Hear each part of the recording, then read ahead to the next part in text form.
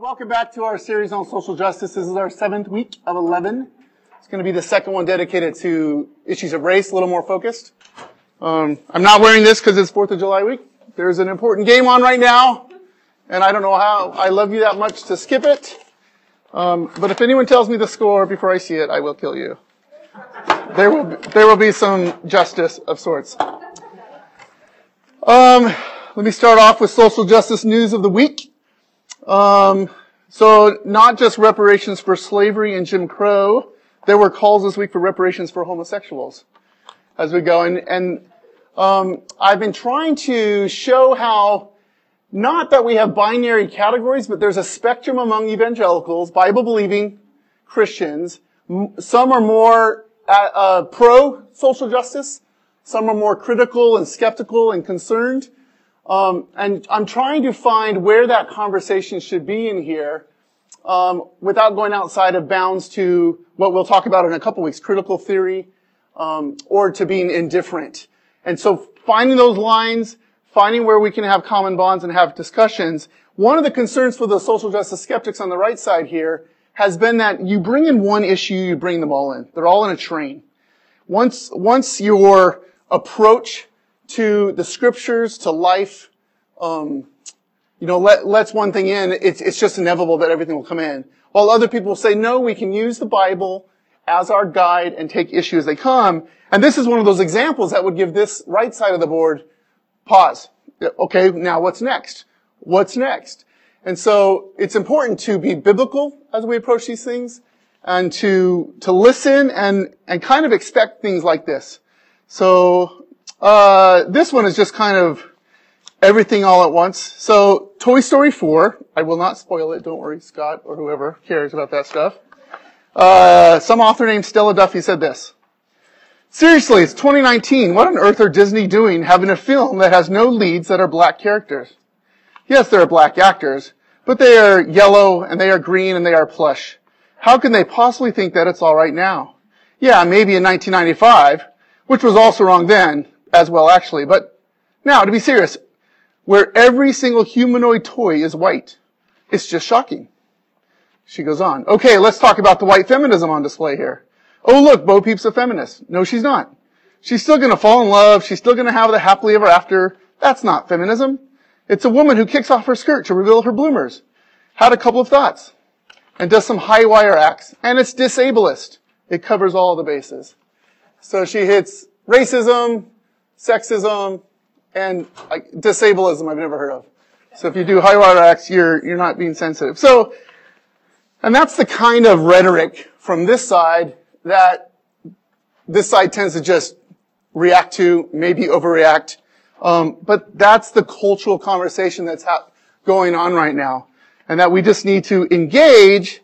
But what I've been advocating for is to not engage with just an overreaction, but to be sensitive, to draw out hearts, and we'll go through some of those details. This was a really interesting discussion. Something came out about Kamala Harris, one of the Democrat candidates. Someone's basically asking the question, if white and black circles were having discussion, and on both sides of the aisle, actually. Can she be claimed to be an African American if she's from Jamaican and Indian ancestry? Right?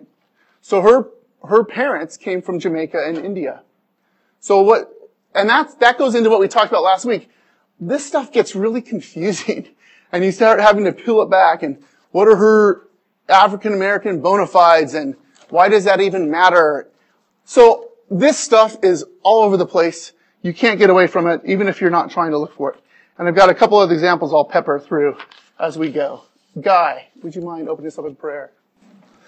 Heavenly Father, we thank you for drawing us together this morning in the subject which, although it's a difficult one, it's difficult, Father, mainly because we are sinners and have a tendency to find our identity in everything. We pray that you be with our teacher this morning, that you might keep his mind off of the soccer and for the rest of us, by your Spirit, lead us in a way that would cause our minds to grasp the depth and the beauty of our identity in Christ, so that we might love a world that has an identity and everything else. We pray this in Christ's name. Amen. And I'm a jokester in general in this topic. You almost have to joke about it. But I'm also in danger of being this and sounding this as I joke about it. And we have to be careful there because there are some very serious issues at play that we don't want to be dismissive of. So just a very quick review of last week. Talked about how this language gets sloppy and it's imprecise. And don't be a Pharisee that just scolds people for getting it right and missing their apostrophe. That's when you engage in conversation. What did you mean by that exactly? What's your real concern here? And maybe you can help them say it in a better way. So in general, race is really about physiology, typically looks, typically color, but there's all sorts of other things you could look at. But that's and that's what we just generally identify people as visibly. Ethnicity more has to do with your practices, your experiences, and in one word you could say that's more cultural. And then of course nationality, where you're born, where you're a citizen. And these things just get mixed up. But there's a lot of overlap here. These aren't just totally separate categories. I mean, people in a certain place tend to look a certain way and tend to have certain practices. So it's not totally wrong to kind of assume without meeting somebody, I see a color or an eye shape or whatever, or I know where they've come from. I start to assume certain beliefs about them. And oftentimes that's true. And that's not necessarily bad. I mean, we actually couldn't live without certain assumptions like that in our life. But then at some point it becomes very important that you become more individualistic and really ask, and that takes time and conversation. And don't let your assumptions drive you to do things that would be wrong, when your assumptions are wrong. And so we just need to be humble really when we approach all this. And we talked about in Christ, we have a new identity. Or at least an identity that doesn't erase these things, even in heaven. We saw in Revelation 7, every tribe, tongue, nation is around the throne. But in Christ, we have a new identity that ought to trump all of this, right? Some of the stuff is important to some of you. Some of it is not. I think we have a uniquely American experience, not just America, but, lots of nations of the world are very homogenous. There's not a lot. And if you're out more in the country versus the city. And so all these issues just take a different form and have a different priority in life. But in Christ, number one, we understand that the whole human race comes from a single parent. It's a human race. There aren't other races really from a biblical standpoint. We're all made in the image of God. Did I spell that right? Did I spell that right? I don't speak Latin. Imago Dei. Anyway, we're made in the image of God. And so every person has value and equal value. That's like democratic type of language is kind of easy for us in our Western American world. That isn't always the case in the world. It hasn't been the case in history. This is actually quite transformative for the Bible to teach these types of things, especially in the culture that the Bible first came to, but even today. So we're all made in the image of God. And as Christians, we're all God's people, right?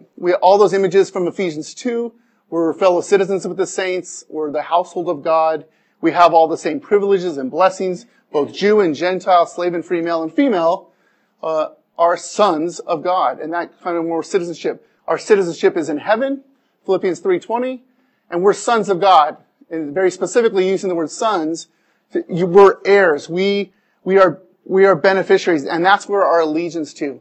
And so, in all this discussion, we always want to know, as Christians, this is where we find our rest, our hope, our respite. And in some way, we would want the local church and the Church of Christ in general to image this, to the way we talk, the way we treat one another, the way we gather. We would have a desire at some point to image Revelation 5, Revelation 7, where we're a different people than what the world divides over. That's a real hope of ours. Now, how we do that is not necessarily easy. A couple points I went over last week, that racism is partiality, and so it is evil. It is a sin.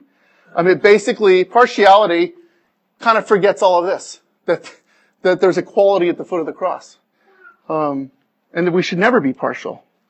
We We saw that some would argue for a racially representative leadership in the church. There's no clear biblical direction to do though. It's not explicit. People would point to things. But we would probably all agree at some level there's some practical, logical reasons. You would think of representation and modeling, and something that would be effective at discipling and teaching. But that's a tension. And I think along this spectrum, what tends to happen is these guys are Bible thumpers, right? They're going to proof text everything. I'm not saying that in a bad way. And these guys will start to say, yeah, but like in our divorce class, the Bible is very clear on two categories in divorce, right? Unfaithfulness and desertion. But it doesn't say stuff like physical abuse or drug abuse. And so at some point we're trying to be wise, we're trying to apply the scriptures faithfully, and yet beyond the explicit text. And these guys get more into philosophy and logic and reason, and I don't mean that in a bad way.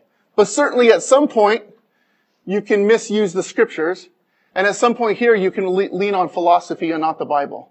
And that's tough. It's not that easy. It's not as easy as we might think. So there's kind of a tension there. And I just kind of made the point, let's make sure that we're discipling, and searching for people from all walks of life.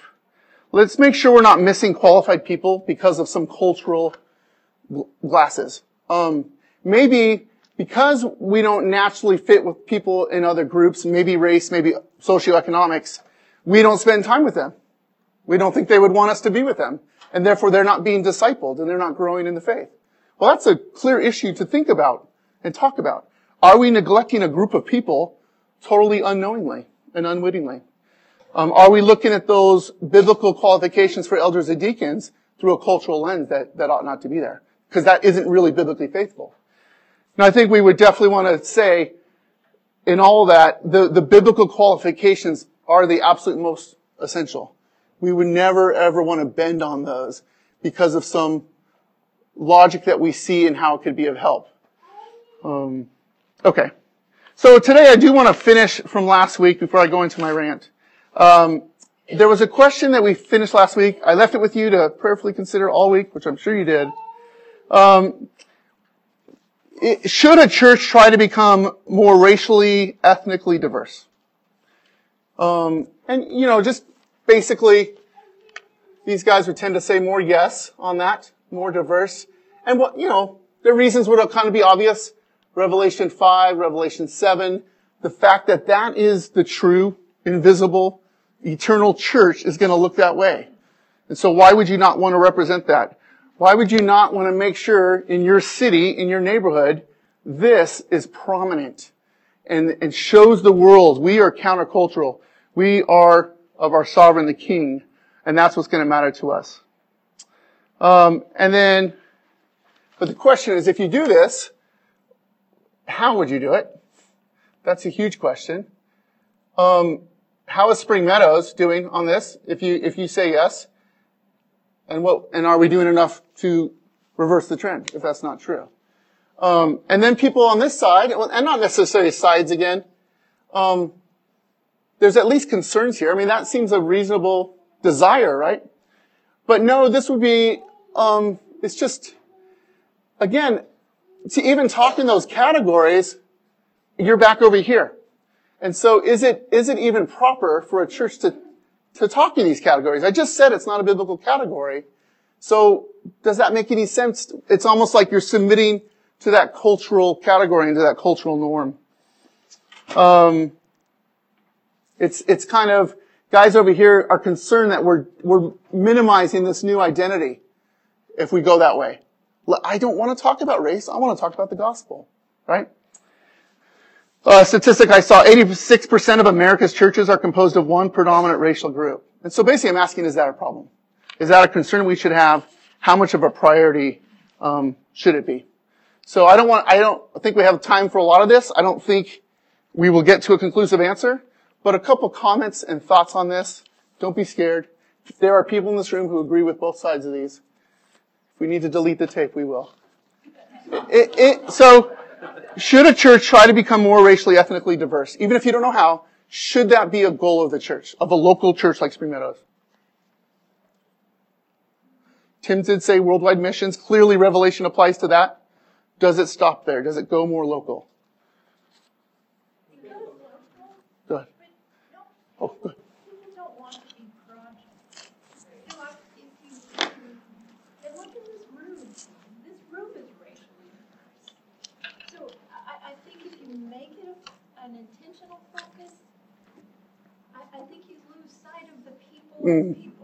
We talked about these categories becoming very impersonal. It's a real danger there. Yeah. Although we have seen in the studies on the poor, this is new to me, to be honest, in this whole study. The Bible does deal with certain categories of people, the poor, the downtrodden, not just individually. But that doesn't mean it applies here. Yeah.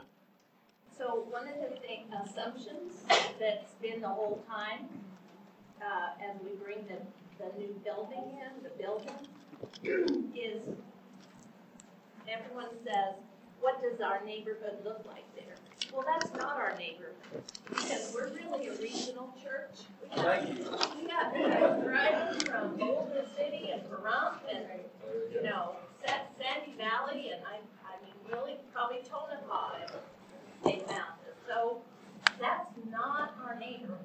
Our neighborhood is Southern Nevada. I've been done. No. And it's a great point. So what, are we regional versus local or neighborhood because we're in a city? Is it because we're Presbyterians? Why do we consider ourselves a regional church? Because we're Spring Valley, and when people find us online or we invite people, they make the drive. And so some of that probably is the Presbyterian. Our doctrines are important to people. Yeah, and so that's and people are willing to be mobile and able to be mobile. I think it's about loving our neighbor. And who is our neighbor? I think it's more stop trying to be culturally, divergent and more try to find out who's the poor, who's the downtrodden, who's the most needy in our culture. And not keeping the gospel in between the four walls of the church, but bringing the gospel out to the culture. We need to be out in our culture of the gospel. Definitely agree with that. So are you saying our outward focus, we wouldn't worry so much about? Not trying to. Like we're spreading the seed everywhere, whoever comes. Yeah, we're spreading it to all soils, to all races, I for sure and think that we welcome. Need to find people that are more needy, downtrodden, or just in need of the gospel. And sometimes that doesn't look like middle class white America. I'm sorry, but I just feel like when people are at their bottom, they're more likely to cling to the gospel. And I'm not saying to neglect, middle white class America. I'm Right. not saying that. It's just that I think when you are at your bottom, you're going to cling to the gospel more. Yeah, John Piper makes that point a lot in his writings. He says it's the trouble is trying to find someone who actually thinks they're. Yeah, a lot of us might find it hard to find someone that you'd be comfortable to talk with. He jogs in these really poor neighborhoods, and people won't stop talking about God. Yeah, it's a very different. Going back to our earlier lesson on loving our neighbors, we all have different neighbors depending on where we're working, where we're living, and it's going to be different for every one of us. We're not gonna have the same cross section of the culture. Some of us may live in communities where we'll have more opportunities to share the gospel with the African Americans or the Hispanics, and some of us not so much. But as long as we're faithful in doing so, in word and in deed, that's the beauty of a body that's such as ours. Wherever we are, we're in different neighborhoods, and as long as we're doing that social justice biblically in those communities, and God will perhaps use our witness in our neighborhoods and bring those people into our church, and then we as a body can come alongside them and disciple them. But I agree that you cannot put the cart before the horse. You have to have the focus of the gospel first, and not so much Yeah. looking for I wouldn't want us to get too binary though, right? Of course the priority is the gospel. That doesn't mean you don't give any thought to something that's more actively seeking this. Versus it sounds like a lot of comments were passive. Passive in the sense that by being gospel-centered, it goes where God will determine who responds. We are naturally in our neighborhoods, so I'm going to travel across town, per se. And I'm not disagreeing with anything you said. I would be careful getting too binary. Like, if you're here, you're not prioritizing the gospel. Let's be careful how far we go there. Yeah. I would like to ask everybody in here, who do we have our encounters with? Is it the man at the gas station? Is it the lady at the grocery store? Is it somebody who's cleaning our car or our house? I mean, so when we want to have these encounters, we either make ourselves go to an area where we're going to have certain encounters with people, which is not that easy, or we try to put out Christ wherever we go and love people, regardless of who they are, or how they look, or the way they speak, or their position in life. We should just love them because they're made in the image of God. And then God could bring even more people to us, and it doesn't really matter whether they're white, black, Asian, or Hispanic, or whoever they are, because we're just throwing out seeds, we're sowers. Well, I would assume, on a good day, everyone here would agree with that, 100%. No one is trying to deny the gospel to a given group. I mean, that would be horrible. Now, we might subtly do that because we're more comfortable with some and others, so that's something to think about individually. Where am I letting my discomfort get in the way of the gospel? I'm more thinking from a local church standpoint, not your personal evangelism, although those are tied, obviously. Is there any room for wanting to more model this and do something about that versus, and I obviously not discounting prayer, not just praying for it, but is there room for that, or does that kind of get in the way? And one argument on this side could be, I had a thought there. Go ahead, Mark. You know, in these social justice, politically correct times, nobody wants to hear what a white cisgender male has to say. So I'm basically, people don't want me to speak. They didn't want to listen to the prophets either. Well, that's true. Right? Good point. Thank you for. Right? One of the great challenges with this is worldview. I mean, people on the right column have an entirely different worldview than people either on the left, center, or the far.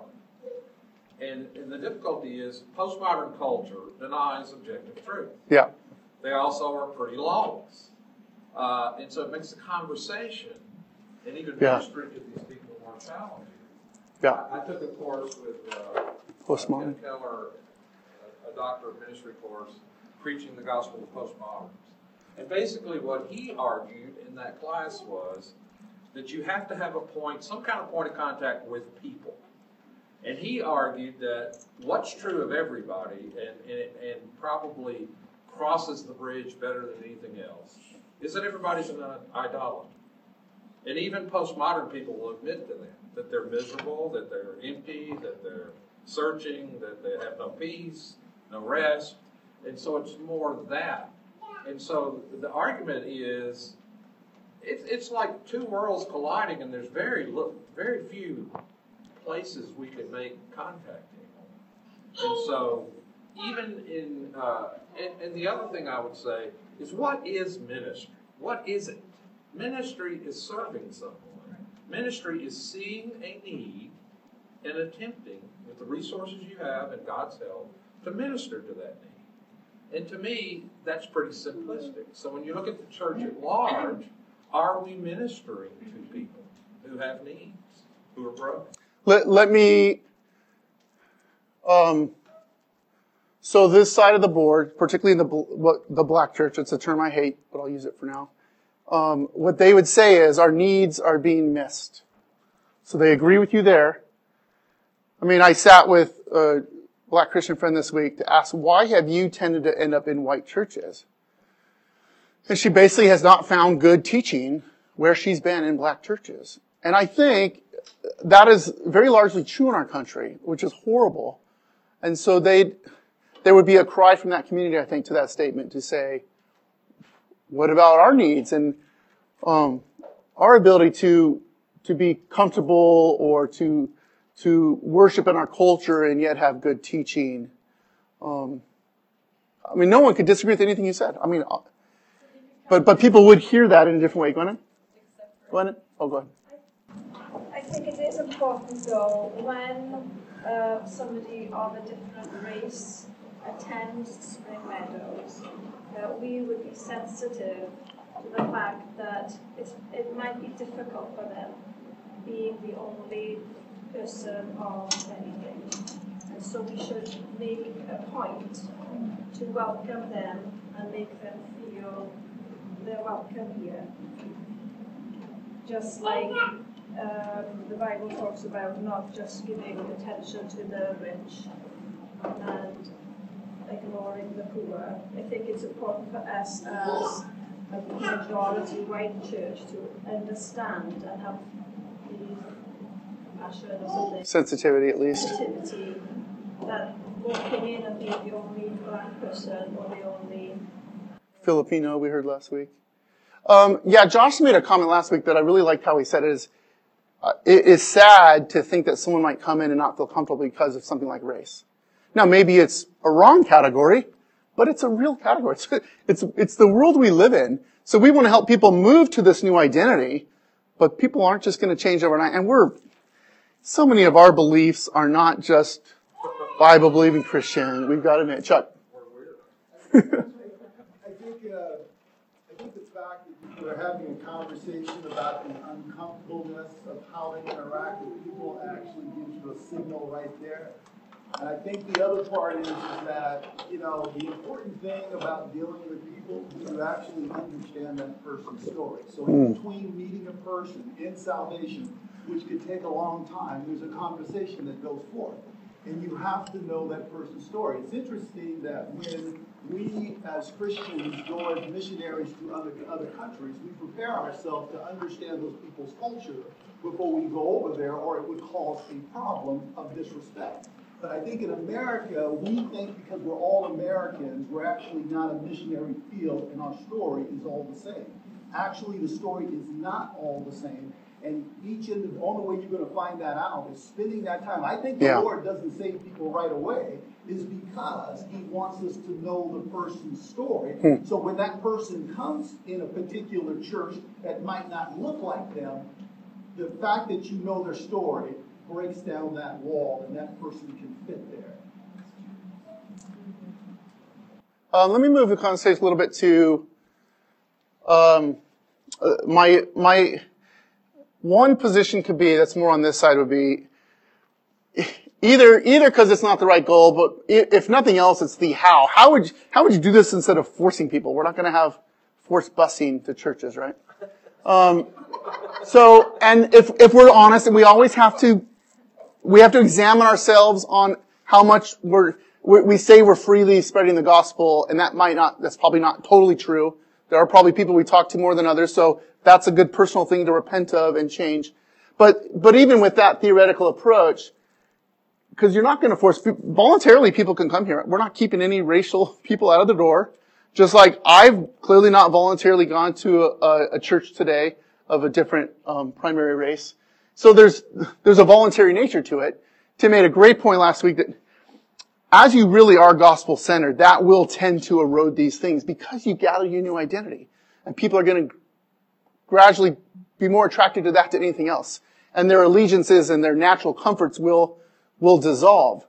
But I would say culturally, here's a question of people will tend to go where they're comfortable in a cultural setting. And they're not saying that culture is bad. I mean, just the most obvious is music, right? People will very often choose their church based on the music that's there. Or at least there's a limit at which point they will leave, right? Some people are more flexible. Some people are really precise in what they want. And so Are we saying that, I was told by someone, well, if you want to be more multi-ethnic, you're going to have to change your music. Like, okay. I want to make sure I'm not just holding on to my music and my taste, clearly, but it would be literally impossible to play all cultural music in one worship service. Or, at some point it's absurd. At some point, you just can't do it, right? And certainly at some point, you're completely distracted from being gospel-centered. All right. So at some point there's a cultural element here that's so interlaced with race, but it's still a cultural aspect instead. And I know Guy wants to say something on it. I've had the great pleasure for the last 3 years of serving as a missionary in the south side of Chicago. And I partner with at least a half a dozen, you can call them African American churches, only because if you live in the south side of Chicago, that's pretty much the population.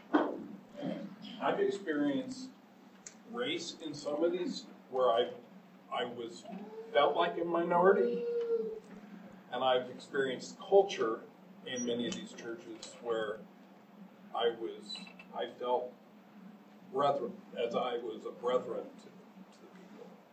And so I think my point is the church that is gospel-centric is open and is outward reaching and doesn't find itself being uncomfortable around people who are different than themselves, but actually embraces that. I will tell you, the culture is quite different. I mean, if I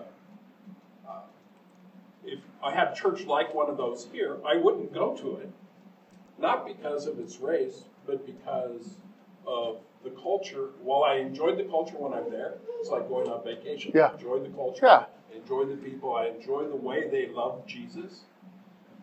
But when it comes to my home church, I go to where, let's face it, where I'm comfortable. Sure. Megan's experienced at Uganda right now. Right. 3 hours of absolute dancing and drums. It's nothing like Spring Meadows. And I think she would say the same. She's enjoying that, but it would take a long time to feel at home there for her. Because that's just not how she was raised. Yeah. Well, let me say this. Something you said earlier. You said this before, and I don't know if you noticed this, but you were saying that a lot of black churches, the theology is not really good. And I'm saying to you that if you scan Las Vegas, the theology is not good. There's only probably about fair point. 4 churches that I think actually teach the gospel of Jesus Christ in a reformed way. So, when subliminally you put that information out there and say that a black church, there's not good theology in this particular area, you almost create a bias. Yeah, and I didn't mean to do that, so I appreciate the correction. Yeah, and probably my perception of that, I did go for 2 years to primarily black churches. I was in the gospel choir. But I think probably my perception is very much what's in the media, right? And so some black churches at least, and so my perception has been most, which is probably not true, are very politically active.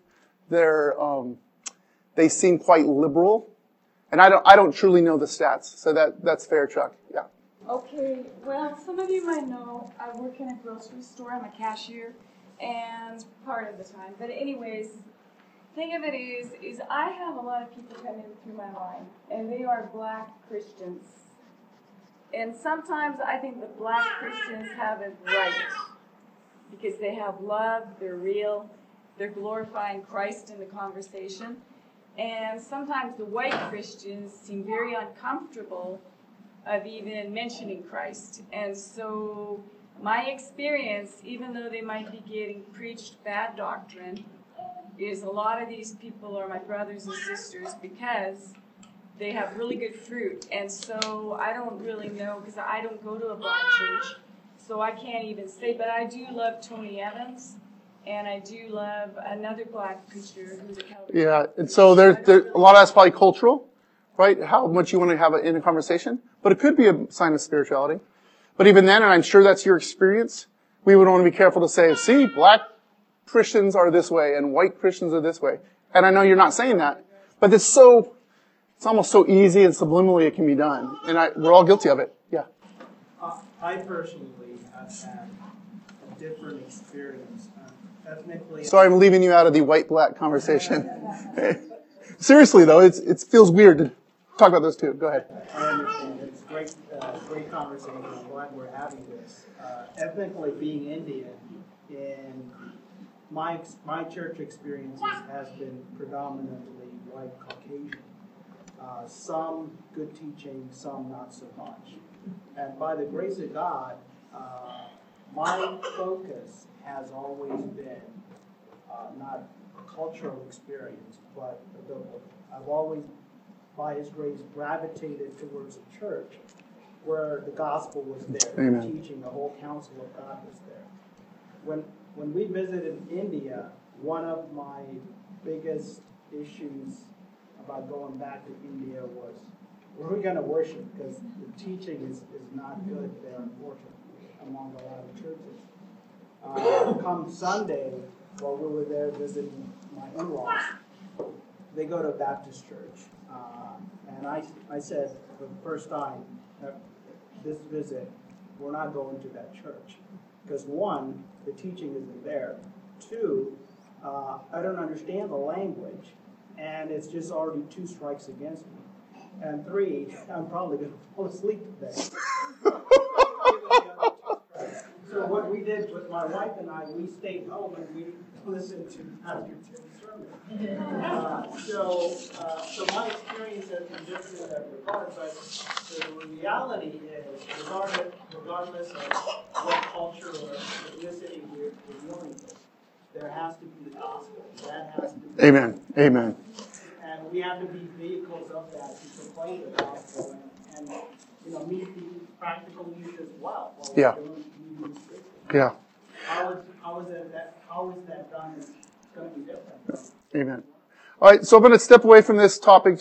We wouldn't possibly finish. I know there's probably a lot of thoughts there. I just want to challenge you to think and really prayerfully consider. And again, I don't mean this to be binary.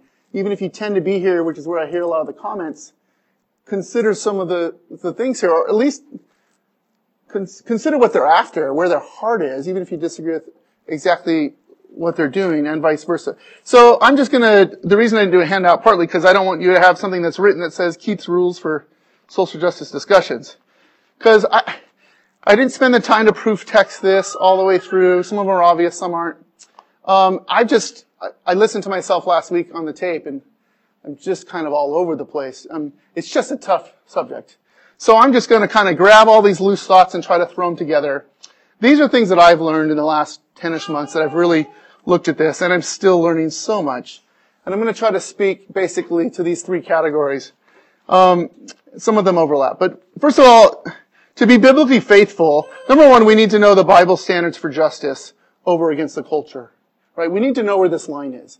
So when we hear the discussion, we hear, maybe it's a rant, maybe it's a great logical presentation, use your Bible to figure out what a just category is. We mentioned race versus gender in leadership roles last week. Use the Bible to come to your conclusion. And help people who are willing to listen over here, they have a sense of justice because they're made in the image of God, but help them see why they really have no objective standard for where they come. Number 2, care about the Bible more than your political persuasion. You've heard me say that a lot. You think that you're a biblical Christian. If I dropped you into Scottish Presbyterian Church with the same confession, you would not know what planet you're on. Not only because of the cultural aspects of the church service, but if you go to their home and have some tea and talk about politics, you'll be floored. You're going to think they're from some other wayside of the spectrum than you. And these are the same Bible, same confession. So don't fool yourself that you have somehow hermeneutically sealed yourself away from the culture that you grow up in. And that's just to try to recognize it. Sometimes try to work through it. In one sense, it's impossible. And you want to minister, for the most part, to people, your neighbors, right? They're in the same cultural world in a general sense than you. So, you don't want to be too theoretical. And a third one I think is really important. There are multiple levels of accountability in the Bible. There's acts of commission, where you're doing the wrong. Maybe a slightly lesser would be an act of omission, where you know what to do, but you fail to do it, and that is sin, James tells us. We can actually, Hebrews 5 says we can be guilty of ignorance. Ignorance is not necessarily an excuse. It can be, but not necessarily. Why are you ignorant? What is your heart hardened? Have you not done the proactive study and consideration that makes you ignorant? That's not an excuse. And we can even be responsible when we're not guilty. That's a huge one, I think. Sometimes someone says, hey, I think you're responsible for, say the issue of reparations, which we will hit next week. You're responsible to correct this evil from 200 years ago. But I didn't own a slave. I'm not a racist. Okay, so here's one thing I've learned a lot. Separate responsibility and guilt. Now, you still might come to the conclusion that you're not responsible, but it doesn't have to be tied to the fact that you are guilty. Or maybe you are guilty at one of those lower levels of omission or of at least indifference. So Keller gives the example of the Holocaust. So clearly you had the evil Nazi regime strategically looking to purge a race and lots of other people. And then you had lower tier folks. I'm just doing my job, right? I'm a soldier. I'm part of the nation. I'm not personally responsible, who were killing Jews and others. Then you had those that knew about the atrocities but stood by and did nothing, right? Maybe there's a shopkeeper in the local town. Like, I'm just in a neutral trade here. What people do with this trade is up to them. They're accountable to God. Then you had other people who didn't necessarily know what was going on in those camps, but should have. In fact, after the war, the generals made the townspeople march through the camps to see the atrocities that they had at least condoned, if not supported, in the years leading up. And then, of course, consider we talked about this with the poor. If you're in a place of power, of privilege, of wealth, the Bible has a lot more to say to you than those who are on the other side. It speaks to both, because you can take pride in your poverty, you take pride in your oppression, but it speaks a lot more to the rich, to those in power, to whom much is given, much is expected, much is required, right? So, it's not necessarily that you're guilty of something, but you might be responsible because of the position you're in, and all wealth is from God. What does He want to do? And using our biblical standard, I'm not even telling you where to be on here, just saying you could be responsible for things that you're not guilty of. All right. Pastorally sensitive. First of all, listen. I am starting to listen in a way I never have, and I'm not where I need to be. 2 ears, one mouth for a reason, right? James 1. Be quick to hear. And not just passively, but actively. Think about where their heart is. Don't stop at the issues and the words and all those extremes and the media level. Typically in these classes, I'm not preparing you to be some public speaker on this, right? I'm wanting to help prepare you to be one-on-one conversations with someone in the world, with your neighbor, someone in the church who has views on these things. So be able to sit down and have a conversation and listen. Don't listen so that they think you're listening. Don't listen so it sounds like you're being sensitive. No, truly listen. What are their motives? Where are they coming from? Are they starting with the biblical principle that's gone wrong? Or are they starting in the wrong place? Help them. You want to minister to them. Help their own thinking get better. Help them find their rest in their identity. And don't let you hide your heart or their heart behind an issue. You could have the right issue, and your heart could be off. So don't let your position on something drive you away from dealing with heart issues. It's far more important. Be sensitive. Tone matters. Now there are some statements that are made sometimes. Next week I'll go into one. James White wrote a quote a couple weeks ago that set everybody off. I'll just say it. Which is more likely to be the central cause for the fact that black women are 3.5 times more likely to kill their unborn children? Number 1, fundamentally rebellious sexual ethics, fatherlessness, and sexual license. Or number 2, slavery from 160 years ago. Now, his defense of the tweet even has been, I'm factually correct. Okay. And no one's really even arguing this factual correctness. That's not the point. What were you trying to achieve? I'm sure he would have an answer for this, but that would be my question to him.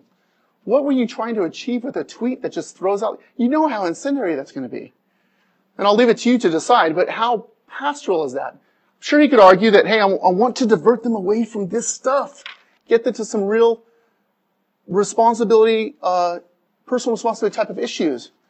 But, I mean, how effective is it? How do you come off as loving that person? Or certainly he is seen as this. I'm not accusing him of being this. He's certainly being seen as this. And when we talk about the statement on social justice, that's some of the criticism on that as well. So be sensitive, sound sensitive. Matthew 23, woe to you scribes and Pharisees, hypocrites, you tithe mint and dill and cumin and have neglected the weightier matters of the law, justice and mercy and faithfulness. These you ought to have done without neglecting the others. So don't stand on a platform as I'm right. The stats are in my favor. Stats can be used in a really harsh way. There's a guy I like listening to that says facts don't care about your feelings. But I would say Jesus does. Jesus does care. So again, you might be different. And I'm sure even this guy is different in a public setting where he's trying to polemically divide truth from error and be clear. I'm not going to say that takes a back seat, but that can be softened in a one-on-one conversation. That we need to be careful. We just need to be careful. Know where someone's coming from. Know how they're going to take our words, not just that you can prove that it was right. And it kind of morphs into culturally conversant. Look for steel man arguments, which is the opposite of a straw man argument.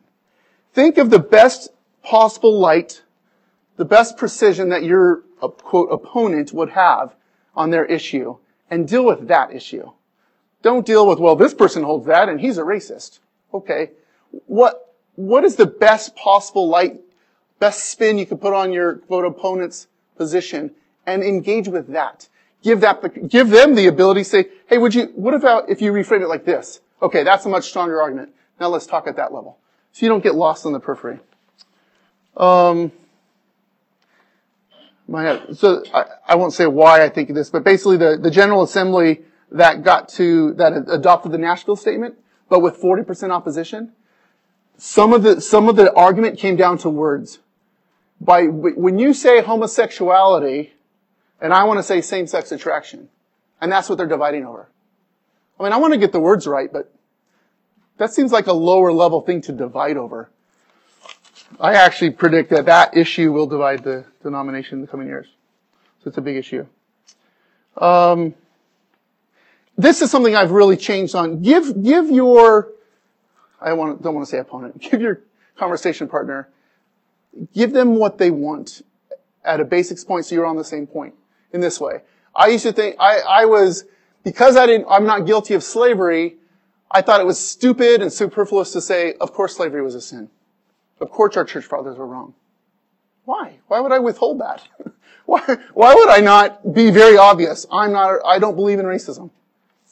It might sound stupid to you, might sound beneath you. Do it. It will open doors.